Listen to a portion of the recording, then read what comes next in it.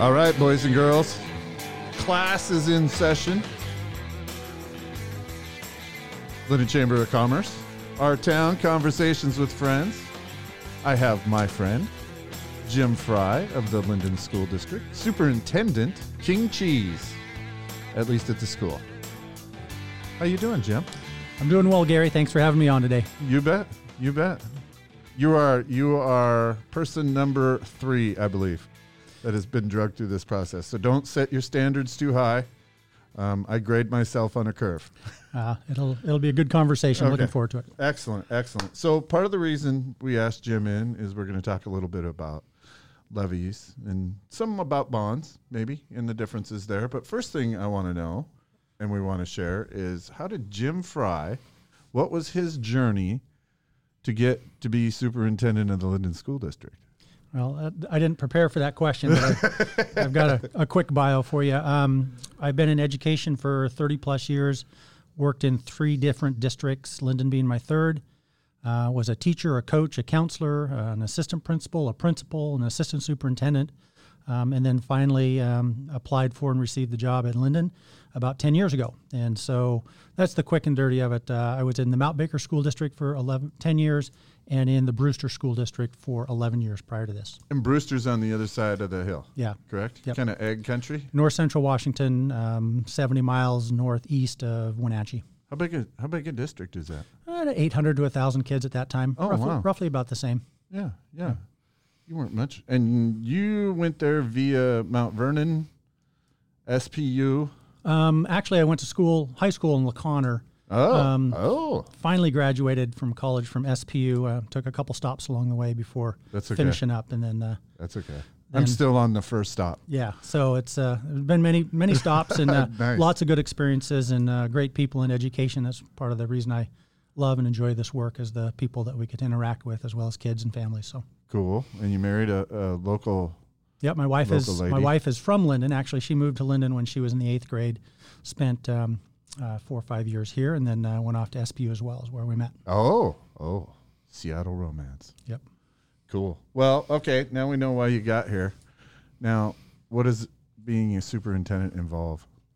Part of the reasons, a number of reasons I like being a superintendent is I get to do a lot of different stuff. It's not the same every day. Each day is different. And from budgeting to curriculum instruction to working with parents and families to just the 350 was a while ago, 500 employees and 3,500 kids, preschool to age 21. We just do a lot of different things. And so I get to have my finger in a lot of that stuff. Yeah. And then working with the board of directors to kind of oversee and supervise and set the stage for what our educating our kids is going to be like. We have a good situation in Lynden. Our board does a great job. Really appreciate their 5 volunteer board members. service. Yes, there's 5 board members. All elected by us, the citizens. As long as you vote. As long as you vote, that's right. If you don't vote, you didn't get a say in it. Yep. So you're 3,500 students. Mm-hmm. Wow, that's quite a few students. And you said up to age 21, and that's because you have some special programs to help out. Yeah, the age 18 to 21 programs called our community transitions. Students working on transitioning from high school to the world of work and careers. We have about 10 kids in that program right now. Nice. And those are kids that maybe need a little extra attention. Yeah, they're students who have an IEP, an individual education plan, and so their individual education plan calls for some transitional services, and great kids who are out there working in the community and good deal. Building skills and building knowledge, ready to be independent. So excellent. And you have how many campuses? Campi? Is there a plural? I don't know. We have three elementary schools, a middle school, high school, and a parent partnership program that has about 250 to 280 kids. Maybe it's 280 to 300 kids this year. And so we have 6 locations. If you count community transitions, which is in a separate building as well in town, we have 7. So Okay. And the newest ones are Fisher and the middle school. Yep, Fisher and the middle school. I'm fortunate to have the community to support a bond back in 2015 to build 2 new schools, and we replaced Fisher with a new building and the middle school with a new building on a different site, so it's no longer in the middle of town. And we're in the process of doing some remodeling, repurposing of what we call the Main Street campus to include some preschool classrooms and then move the district offices to that location as well. And that's a good example of how us Dutch like to reuse buildings, because that particular building has been a high school, a middle school, and now back to offices, or now 2 offices and other services for the community. Yeah, other services as well. We're going to consolidate all of our district operations and programs. So our district office staff, categorical program staff. We have a community services component, for some family community services. Sorry about that. Our technology staff is there. Our facilities and grounds, district facility and grounds maintenance staff will be there as well. So we have consolidated place, and we think that that's going to provide some efficiencies and make sure that we're able to a little bit of work together on the things that are going on in the district. And I know there's always disputes when Gary brings out numbers, but I'm going to bring up a number. I believe that, and it's a year. I believe the building that the grounds and maintenance team is in was built around 1915. That would be the grounds shop, is where we Correct. have our equipment and not their supplies, office, not their offices. Their offices are actually going to be in the classrooms behind the old shop. Oh, perfect. And that was a more recent addition, and I don't recall the exact date, but it's right. It's a 70s, I believe. probably. Yeah. So I think it was done the same time as the Roundhouse, for those of you who remember the building in the back. Yeah. So if I had to guess, I'd say 1979. Okay. Cool. But you brought up a bond. Mm-hmm. And now we're talking levy. Yep. Tell us the difference between a bond and a levy. And it's a good distinction to make. Because we don't do this very often, I think it gets kind of lost in the shuffle. But an easy way to think about it is that bonds are for building, levies are for learning. So a bond, which is a 20-year payback, and it raises a large amount of money for a major building project or remodel, that would be a bond, and it requires a 60% passage approval rate. A levy really addresses a more short-term need. It's for a smaller amount and really focuses in on most of the programs in the district. It does support some maintenance and technology and some other things. But for the most part, it's around additional staffing, salaries for competitive wages, retention, curriculum supplies, materials, programs that are not fully funded by the state that we know we need more revenues in order to be to do as good a job as we can for kids who qualify for those. So that's what that levy. That's what a levy is for. It really supports the learning programs in the district. So the state has set it up so they fund basic stuff. But if you go beyond that basic, which most schools do, I don't know of one that doesn't. I don't know of one that doesn't either. Yeah. Then you need supplemental income from the community. Yeah. Correct? And it's not that the state doesn't provide funding for programs, but oftentimes that funding doesn't fully support the need of the program or the kids in that program. For example, in special education, we probably spend about $1 million more than what is provided for by the state and the Fed. We get federal special ed as well. Same thing for our high cap program, for programs. What's high cap? Highly capable. So students who qualify for highly capable services. In addition to students who qualify for English language learning support, who are second language learners, and a variety of other things that, while we do get money and the state has increased funding for schools, but there's still a gap between what is needed and what the state provides. When you say basic, it really is what the state defines as basic, not necessarily what you actually need to fulfill that basic need. So there's a little bit of a gap there, and we continue to require and need a local levy to fill that gap. In addition to the funding for programs, all of our athletics programs are levy funded. There's not basic ed state money for that. So basketball, football, tennis. Yeah, tennis. Do we have a bowling team yet? No, we don't have a bowling team. So no bowling team. So any athletics is funded by the levy, in addition to supplementing money that would be received through the general fund for activities, clubs, drama, music, that sort of stuff, where we just know that the money that we receive from the state isn't adequate to fill the need that is there. And one of the things you have taught me in the past was there is kind of a correlation between after-school activities and student success. Yeah, I would generalize it more to student connections. The more that we connect kids in, whether it be an after-school activity, a club, a sport, a band, music, drama, whatever that hook is, we are more we are more able to make sure that they're going to be successful. They have a reason to be there. And so that investment in those things is really important to the achievement of students because it keeps them here. So it interests them. Right. Not that the academics don't interest them, but there's a hook there, and we want to make sure that we connect with every kid. Well, we can talk about academics interesting kids, but I'm not going to bring up my grades right now. Well, I wasn't around when you were here, but I think if you would have been, it would have been a whole different world for me. I just want to say that right now. Sure. And I would still like to get a hold of those permanent records, but not doing that. So we've explained a little bit about what the difference between a bond and a levy is. Now, do we got two different levies we're looking at? We do. We have one called an Educational Programs and Operations Levy, and that's actually what we call a replacement levy because it replaces the current levy that was approved by voters in 2016 for collection 2017 to 2020. It's a 4-year bond, four-year levy. Excuse me. There I did it as well. And so this is a replacement levy. We've had a levy on our books for many, many years. As far back as I could remember and as I could look. And this levy represents about 12-13% of the district's budget. In past years, the levy represented about 20 to 24% of the budget. So the state has funded school districts at a higher level. And what you see as the result of that is that we're going out for a proportionately smaller contribution from the community for that. Okay. Now, the amount of the levy is a little bit larger, higher than what was approved in 2016.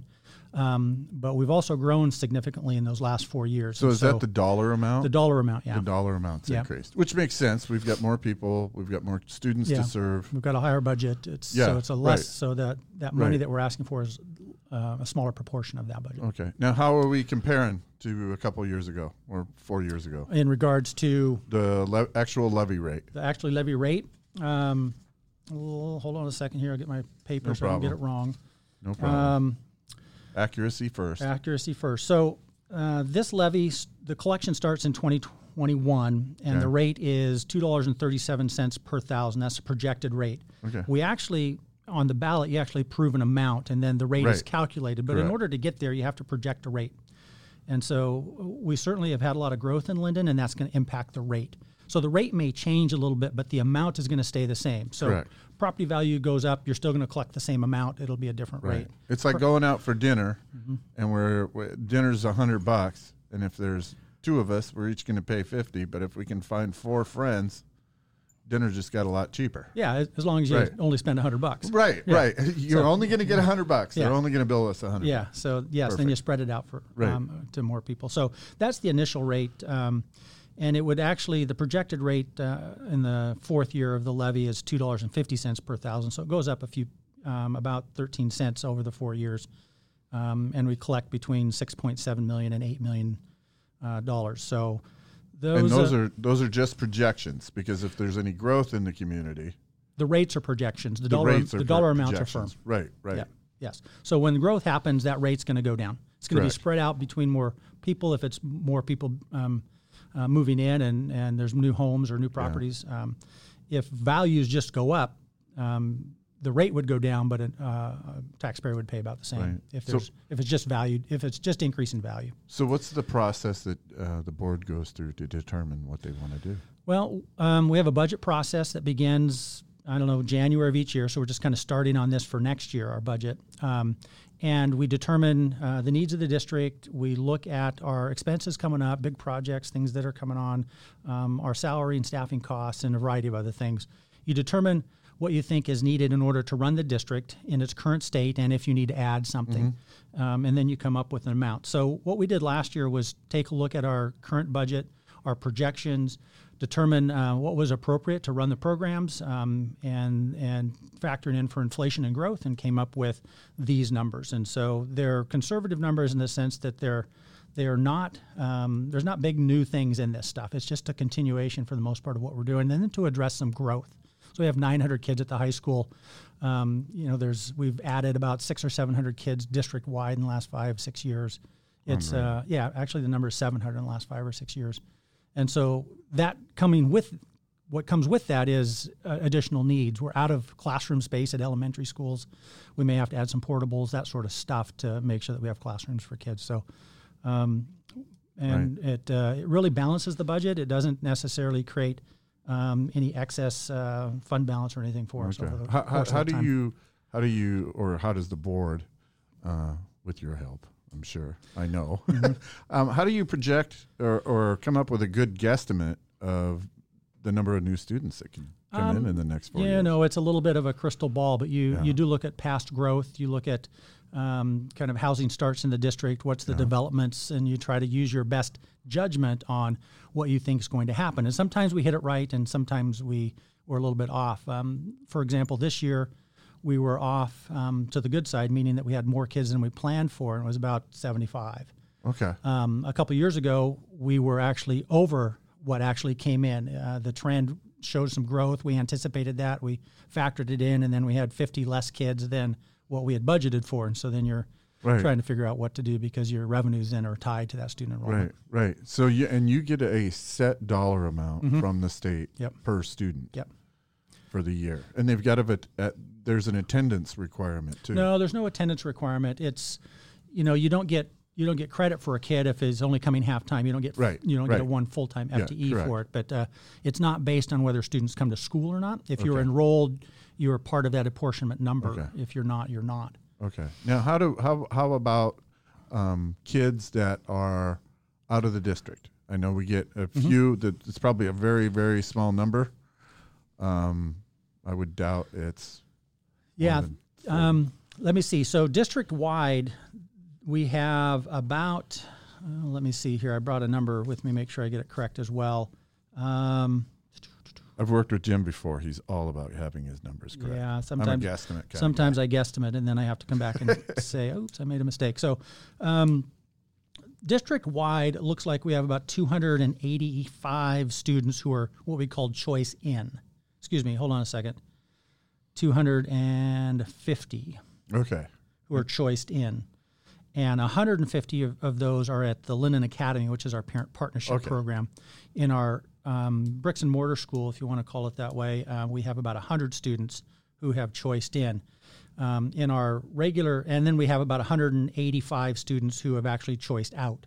So we actually have more kids in the district who have choiced to go to another school rather than kids who have choiced in. Okay.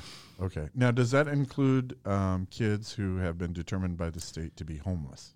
They wouldn't be in that count number. No. These are students whose parents or guardians came in and said to the school district, student would like to, or we would like to have student in this school system. Yes. For whatever reason, it's not going well in another one, and we need to. Or there's student work or parent work issues. Not issues, but they work in certain places. Right. So they might want to take their child someplace else or here. Daycare might work into that. They may want to transfer based on where somebody's living, so they can have childcare after or before school. There's a variety of reasons. Yeah, even parents who have moved, their choice was to move. They went somewhere else, and now they would like junior to finish up his senior year or junior year. Yeah, most of the time, those are just parental and family choices and requests. It's not because, but a small amount. It's overall percentage-wise. Yeah, percentage-wise, when you look at other than Lynden Academy, which is certainly a request that parents have, and that's for those who don't know, Lynden Academy is for homeschooled. It's what's called a parent partnership program. So students or families who are homeschooling their children but are partnering with the school district, and students are coming to school a day or 2 days a week, and we're collaborating on a student learning plan and monitoring student progress that way rather than students coming every day. Right. So parents are responsible for part of that instruction and learning at home, and we have a part and responsibility when they're coming to school, and then it's a partnership. Excellent. Very common. Okay, so what are you going to be spending this money on? Well, the EP&O levy, which is educational programs and operations, and it's the replacement levy that replaces the current levy in place. It really supports all school district operations and programs, and so I'll just read you a list here: additional staff, teachers, counselors, nurses, etc., instructional materials and supplies, professional learning. English. What's professional learning? It's training for staff, building capacity and expertise, becoming better teachers, trying to make sure that we are always learning. You get a new curriculum in? They need to be trained. That could be part of that it. could be part of it. Yep. It also could be just the refinement of our current practice. Right. Learning new skills, trying to meet the needs of all kids, and that requires ongoing monitoring and adjustments. Right. No. Programs for students who are learning a second language. Our preschool and early learning program, some of it is paid for by the state and some of it is local funded. Special education, meaning students who have an IEP, highly capable program. IEP is an individualized education plan. Yes. Okay. Very good. Yep. Student transportation. So we run a lot of buses and have a lot of kids on buses. And yes, we do. Sometimes that costs a little more than what the state provides. Sometimes we break even. Correct. Athletics, extracurricular activities, facility maintenance and repairs. Focus last couple of years have been on emergency and safety improvements. This provides those for schools. So, improving our ability to maintain a safe school environment for kids. So I just can't walk in the building. No, not anymore. You can't. And drift. No. Around. You got to get buzzed in, and I think our schools do a pretty good job of making sure who is coming into our schools is known. I haven't stolen as many crayons as I used to. And asking about that. So. Yeah, and then some extended school year, summer school. Those are paid for by levy costs. Okay. Yeah, and there's others as well. That's just a kind of a front list of it. Right. And those make up many areas of the education that we're providing these kids. Yes, I mean, it's huge. It really speaks to the kind of the whole package that is being provided for kids. Right. Okay, now the second one. Yep. Is called? The second one, this is a new levy that we're requesting, and it's actually been in conversation for a few years as we've talked about the increase in technology integration into the learning program. When I went to school, we started with a TRS-80 from Radio Shack, and two of us were in a closet playing with it. Right, correct. We're trying to figure this thing out.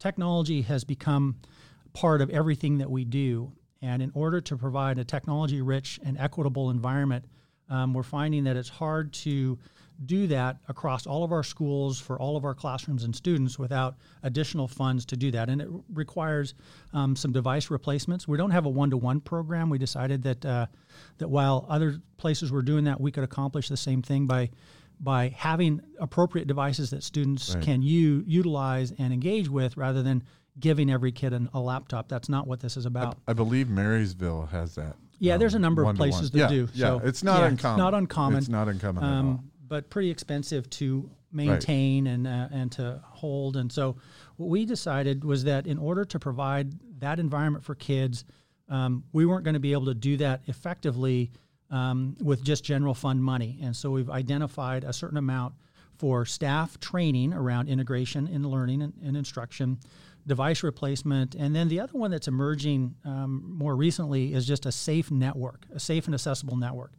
And more we hear of organizations being hacked and ransomed and stuff like that. And so in order to keep our student information safe, in order to make sure that our resources are safe, we need a safer and more secure environment in which we are doing that work. And so part of that is network servers and things that would go into creating a safe environment and an accessible network. So I can't get in and change those permanent records. Yeah, I've been talking about. We've got you in mind as we're doing this. So half of this levy is for technology for those purposes, and half then is for facilities. And we just built two new schools, and excuse me, people may ask, well, what do you need more money for maintenance for? Well, we do have some older schools, some significant needs around roofing and building envelopes and systems. And again, these are larger than maybe your general fund would be able to support. And so half of this levy is then for that purpose as well. Upgrading mechanical systems, HVAC, maintaining parking lots that may have potholes and stuff that need to be sealed, emergency systems and lighting. We need a generator at schools, that sort of stuff. And that really doesn't fit well into that, into the maintenance or into the regular levy, the EP&O, or the general fund. And so we identified a set of projects over 4 years in regards to technology and facilities and school security, and are asking for about $750,000 to $800,000 per year for 4 years. Rates about 25 to 27 cents per thousand as projected. It's about $100, $87 to $100 a year for property valued at about $350,000. Okay. So it really is for specific things that we've listed. And on our website, we have a lot of information if people want to go look. And that website is? Lynden.wednet.edu. Correct. Did I get it right? Yeah, I think never so. look at that. I just automatically go there. And so we have some of that information, and it really does, I think, provide a good sense of what that levy will provide for the district over the course of the next 4 years.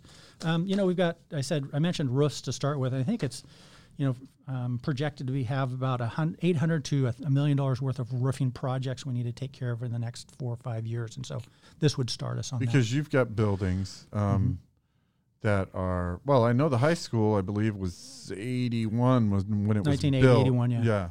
Yeah, so we've got that we're still using, even though we've added some new buildings there, but we still got the main core we need to take care of. We've got the ISM. ISM had a new roof about 10 years ago, and I think we put a 40-year roof on that one, so hopefully we got another 30 years on that one. Yeah, that was one of the first things I was involved with. It was already started when I got here, but yes, it was. Yeah, board at that time decided a heftier roof would be good. Go big or go home. There you go. Good. Yeah, because these facilities, they age like any other building or structure, not unlike people's homes.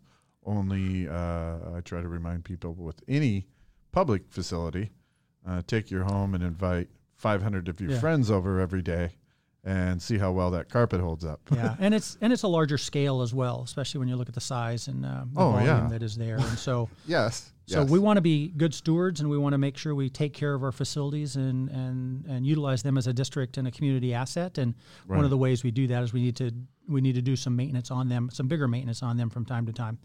What do you see as the big technology where we need to come up on technology? As a system, we need to be more consistent with the tools that we're providing teachers in classrooms. Okay. And the access to tools and a network that What do you mean by tools? So in our new schools, we were able to put an interactive flat panel screen. If anybody's been there. And so that's a teaching tool if used well. So it's like a smart board. It's different. Is a generic term? No, it's different than a smart board in that it is actually a TV screen. It's not just a projected screen. Interactive. You can have a variety of touches on that screen at one time.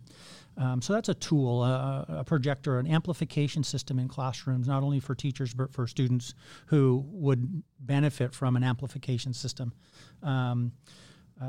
Document camera, a computer. And in our case, we've moved to laptops for teachers as they collaborate with others, so that is a portable tool that they use and it's not attached to a desktop. Right. So we have those in 2 of our schools, and the other 3 do not. And we have projectors and some other things, but it doesn't provide an equitable environment. And the same thing for kids. In addition to that, we have cobbled together devices for students to use, and we're basically on a 2-to-1, kind of a 2-to-1 ratio. And, depending upon budgets, how much money we can put to replacement and stuff. And if you're not careful, those things can get out of whack, and now you're working with a 10 or 11-year-old machine. And the time lost in trying to boot it up and accessing it, and then at some point in time, the software is not supported. Correct. And so we've had circumstance like that. And so this levy, the facilities and technology levy, will address those for the next 4 years, and we'll get to a good cycle, and we'll try to modernize some classrooms and then create a network that's really safe. Well, I know there was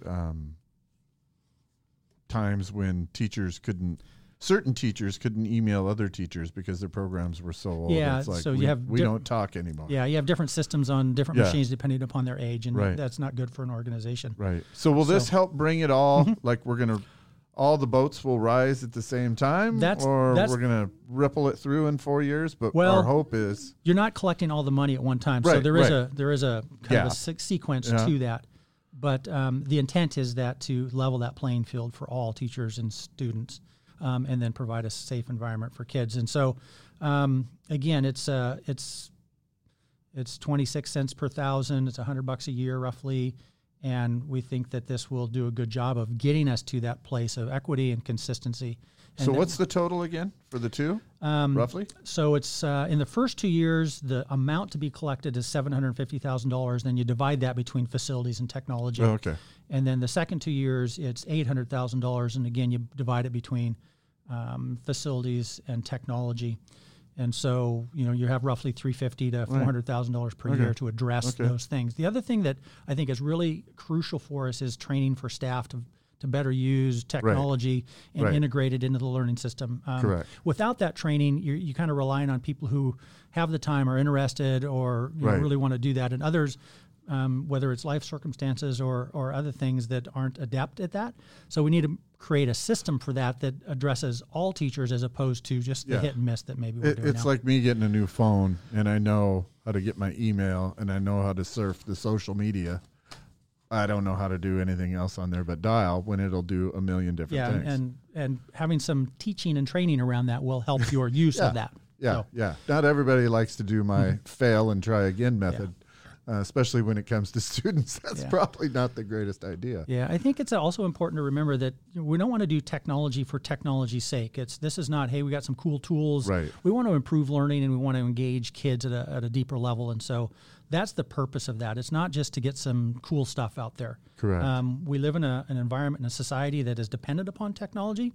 I think we want our kids to be skilled when they go, whether they're going to college, whether they're going into a career, and to be comfortable.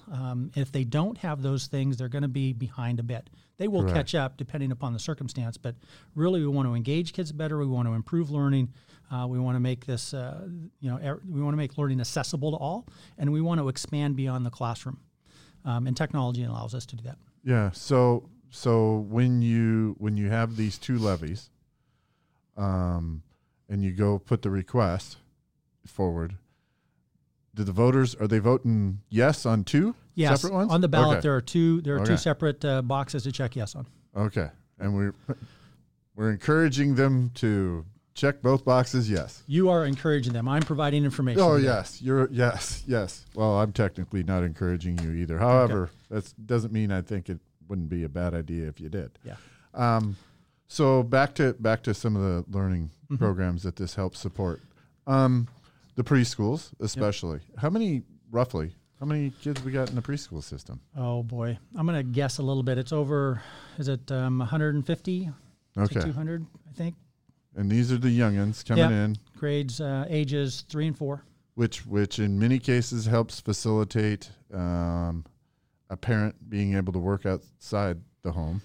For parents who opt their kid into preschool or apply and are accepted in our preschool, that may be their purpose. Yeah. They may just want a preschool opportunity for their child, so I couldn't tell you for sure. Right. We have a blended preschool model, which means that we have students who have been identified at those ages of having a learning need, and then we have what we call peers, and so it's a blended model. Some with learning needs, some normally developing that don't have those same learning needs. And we feel like it's a really, really powerful way to go about preschool as opposed to just having a special ed preschool or vice versa. And so, where's the preschools held? Preschools right now are at Lynden Academy at the old City Bible Church, Riddenauer. Is it Riddenauer Courts now? Yeah. Something like that. Luke's Place. Luke's Place. There you go. And so they have 3 classrooms down there. And they'll be moving to the Main Street campus, the old middle school, once the preschool classrooms get finished there in August. Okay. But the Lynden Academy will still stay down at the other one? Lynden Academy will stay down there. Okay. Because that's a growing program too, so they're going to need space. They will need space, and so that provides for some. Yep. On and on and on and on and on. Yep. And now back to balancing the technology a little bit. As these kids learn, a lot of times they pick up on it faster than we do, or us more experienced folk do. Mm-hmm. Why the state doesn't seem to fund teachers training in that kind of stuff? They do provide funding for teacher training. They do. There's a couple of pockets for training. We have what's called Title $2, and then there's an allocation through the general allocation, the apportionment as well, that you can use for teacher training. What we find though is that doesn't provide enough teacher training to cover the gamut of things that teachers are experiencing or need to learn or interested in learning. And so whether it be literacy instruction at primary grades or math instruction at the high school, we do have funding for it, but it doesn't cover what the needs are of the staff. And so this would be specifically earmarked for technology, training around technology. Okay. That works well. We want our teachers as smart as our kids. Yeah. And, fact is they're going to learn faster than some of us anyway. And so, Yes, absolutely. But being equipped in the classroom to facilitate learning is really And we want to train them what it can really do, Yeah. not just what they think they can do. Yeah, this isn't about social media. It's Right, not about, when I say teach you social how to media, tweet. what we use Yeah, technology right, for right. kind of in our Right. outside of work or school life. There are some specific strategies, skills necessary to facilitate learning with kids. Well, one of the things I found interesting that I learned was the use of the interactive boards where that could be recorded and placed on YouTube or somewhere else. Posted to your school board or your classroom website for Right. notes. Kids Right. can go home, access those. Right. Yeah. So a lot of times a parent like myself, my children are older now, but so I don't have to do this anymore. But they often knew things that I didn't, and were taking classes that I had never heard of or had heard about, but wasn't in. So this is a way for not only parents to see what the kids are doing, but kids to review and kind of help themselves a little bit as they're doing homework. Yeah, Extra credit. Yeah, just want to learn. It opens up a lot of opportunities that maybe we didn't have back in the day. We didn't. I'm just yeah. here to tell you Well, we didn't. It may have been done in some other ways, right? Yeah, after school. Well, okay. So anyway, it does called provide for detention, that. Jim. Yeah. Detention. I never went to detention. Whatever. I saw your name carved on the wall next to mine. Kidding. Yeah. Just kidding. About Jim, not me. Yeah. So in all this school stuff, as we talk about it, it becomes a big concern for the community as we move forward on how far out are you guys looking? I mean, on your planning. Planning for growth and that sort of stuff. Yeah, it's we actually have a pretty good projected plan around growth. I've had a company come in and do an enrollment study. Okay. And as all good studies are, the year after they did it, it was out of date, and we had outgrown what their projection was. And so, you do your best effort to try to get a plan, and then you have to respond to the current circumstance, because it could go the other way too. You have a growth projection, something happens, and all of a sudden you lose kids. Right. So we do have and have been working on facility planning as it relates to student growth. I mentioned earlier we have about over 900 kids kind of walking halls at the high school at certain times, and in a school that was built for about 550. They've had additional classroom wings for classrooms in past years.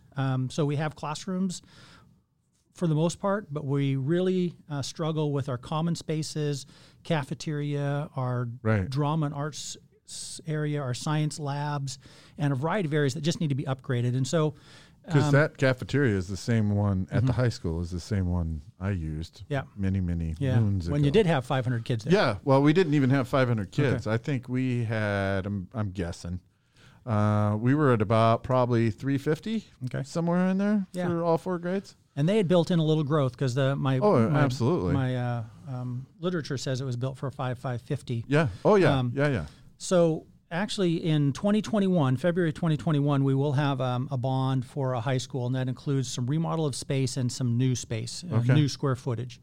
That was approved by the board a while ago as the result of a couple of facility committees' recommendations that we need to address the growth at the high school. Yeah. And the building is getting of age as well.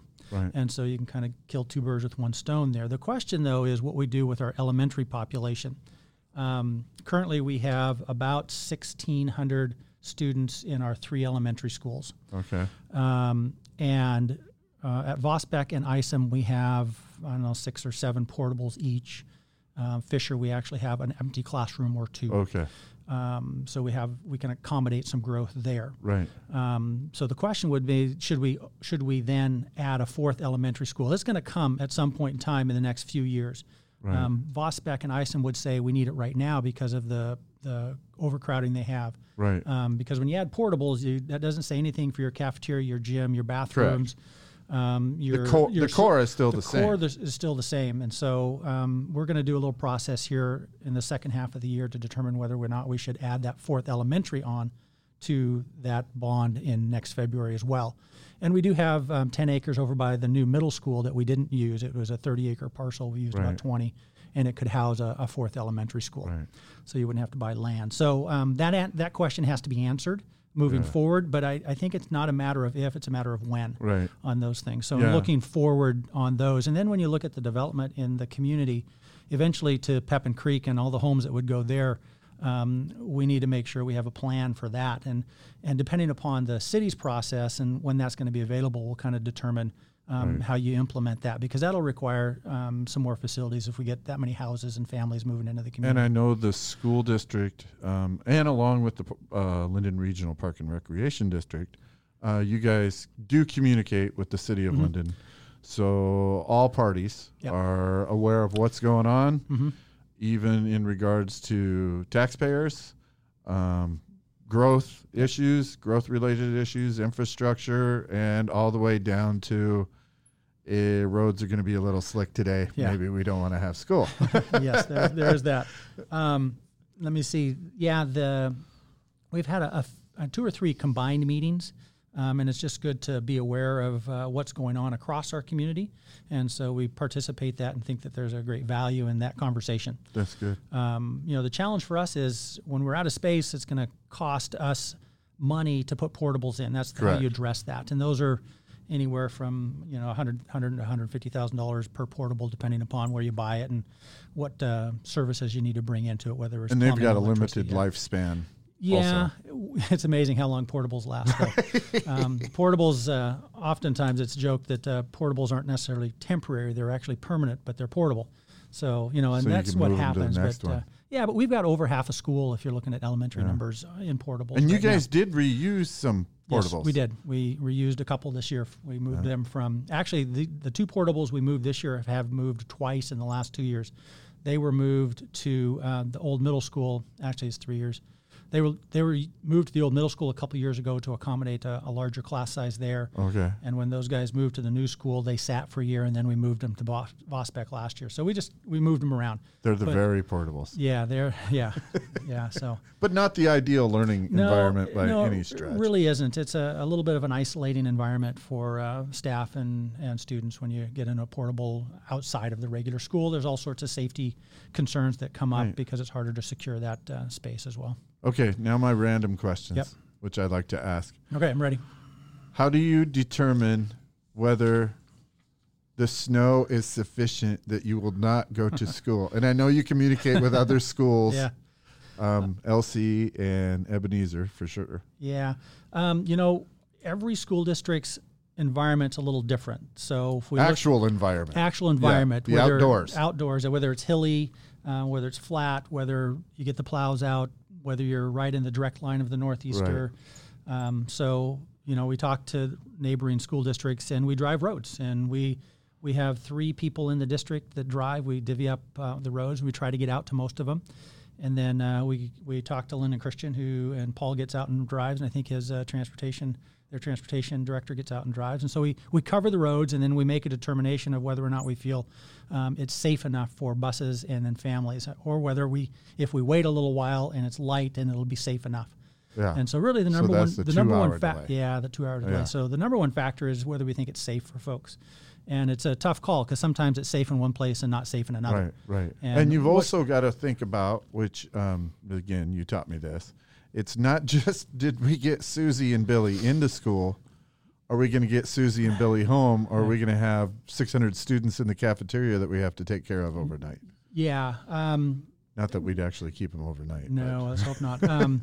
Yeah, that's a tougher one because then you're relying on the weather projection, weather forecast, which isn't always as accurate as you'd like. Not that what they're saying is going to happen doesn't happen. It's just when it's going to happen. Yeah. And so you've got to use your judgment, and there's a little bit of feel to that. My trick knee isn't as accurate as it used to be. Yeah, you got to find I can give you a couple days notice, but that's about it. I can't tell you hours. Yeah, usually our weather forecasters are pretty good, even if they're off time-wise. Usually what's coming is coming eventually. So, but you don't know for sure. How often do you communicate quite frequently with our partners at Lynden Christian? Mm-hmm. Yes. We've got 2 great school systems in 3, 4, 5 actually. Yeah. if you count some of the smaller private schools. But you communicate with them often. It's not like you're working in a void. So in regards to weather stuff, or in regards to a lot of different stuff, we've actually collaborated quite a bit over the past couple of years on safety items, where we feel like there's a community interest and need to collaborate and align practices to make sure we're informed about what other people are doing, and then to work as a team on it. Right. And so with our first responders, our fire department, our police department, Whatcom County Sheriff's Department, so we've done a lot of that lately, and feel good that we're kind of pulling on the same end of the rope. We're on the same team, and our shared interest of the kids in the Lynden community really drives that. Yeah. And I'd like to mention, being a former Lion myself, it's great to see the support that Lynden Christian Schools and Ebenezer and the others often give to Lynden. Mm-hmm. I mean, as far as, they understand we have a unique role in the community as they do. So it's really nice when they reach out and say, attaboys. Yeah, and if we can collaborate on staff training, which we've done over the years. I know our elementary is on writing curriculum and strategies and other things. And we're in the same community. We're serving families, and we feel a moral purpose to do that. And so we do that together. So what's your biggest concern going forward? And don't talk about money. Can't talk about money. Can't talk about money? Yeah. Because that's universal. Yeah. If I talk to any entity, publicly funded entity. But what are you looking at now? And it doesn't have to be like, oh no, this is doom and gloom. Mm-hmm. But what are you hearing that's something we got to prepare for as a community to be ready to? Wow, okay, this is different. Well, I think growth brings a lot of challenges, and one of the hallmarks and things we value in Lynden is our community feel, our small community feel. And when you start to grow, you can get distracted or disengaged from that or disconnected from other folks. And so I think our challenge in our community is to maintain that. That's our strength. We're better together. We got to work harder at it when we're a little bit larger. And so we got to be really explicit in how we go about engaging. If I think from the school perspective, we got to be very explicit about how we engage with our families and our stakeholders. As a community, though, we've got to recognize that that's a really positive thing. We can't let it slip away, because once it slips away, then it's hard to rebuild. And so I think that challenge of growth is really the thing that we've got to make sure we keep our eye on and make sure that we don't just think that it's going to continue on as it always has. Don't think we're going to have a community just because we all live in the same place. Yeah, that's neighbors doesn't, being a neighbor doesn't mean you're a neighborhood. It's it's what you do within that. And so I think that's one of those things that we want to make sure that as a community and as a school district in the community that we hold tightly to. Excellent. Anything you'd like to wrap up with? Anything on your heart? Well, on my heart, most of the things on my heart right now or what I'm thinking about is our levy coming up, because it's a significant thing, and appreciate people who recognize that this is an investment into our children. So appreciate the support that people provide with that, and also acknowledge that it's not necessarily an easy thing all the time. And yet when I look at our stewardship, I think that we're doing a pretty good job of that, and would invite people to come and talk to me if they feel we're not. So, so in that case, that's if you had the option, I'm going to say this. You can say it's correct or wrong. Okay. You're all wrong, Vis. Yeah. If you had the option, you probably wouldn't go to the voters. If you didn't have to, you wouldn't. In a perfect world, the state would fully fund basic education, and the only things we would go for are things that the state didn't say was basic education. And when we have, when we're funded for, one nurse for all of our schools, but we have nurses in all of our schools in some fashion, that's not meeting the needs of kids. Correct. And so they are funding what they've said is basic ed, but it doesn't meet the needs of kids. When you have health plans and allergies and all of the things going on, you have to have a nurse around. Right. So that's just one small example of that. And so in a perfect world, they would, they've got a tough job. Funds are limited at the state. Absolutely. I don't want anybody to think that I don't think that our representatives are trying hard, and I sure appreciate the work that they're doing. It's tough to balance the requests and needs of all community organizations and running government. And so it's a tough challenge. And at the same time, in order to continue to run our schools, we need some local funds to do that. Anything else? Nope, that's good. You did good. All right. I want to thank you for coming in, my friend. Yeah, I enjoyed it. And if people got questions, the website again is Lynden.wednet.edu, and that's WEDNET.edu. Or just give me a call at the district office, 360-354-4443.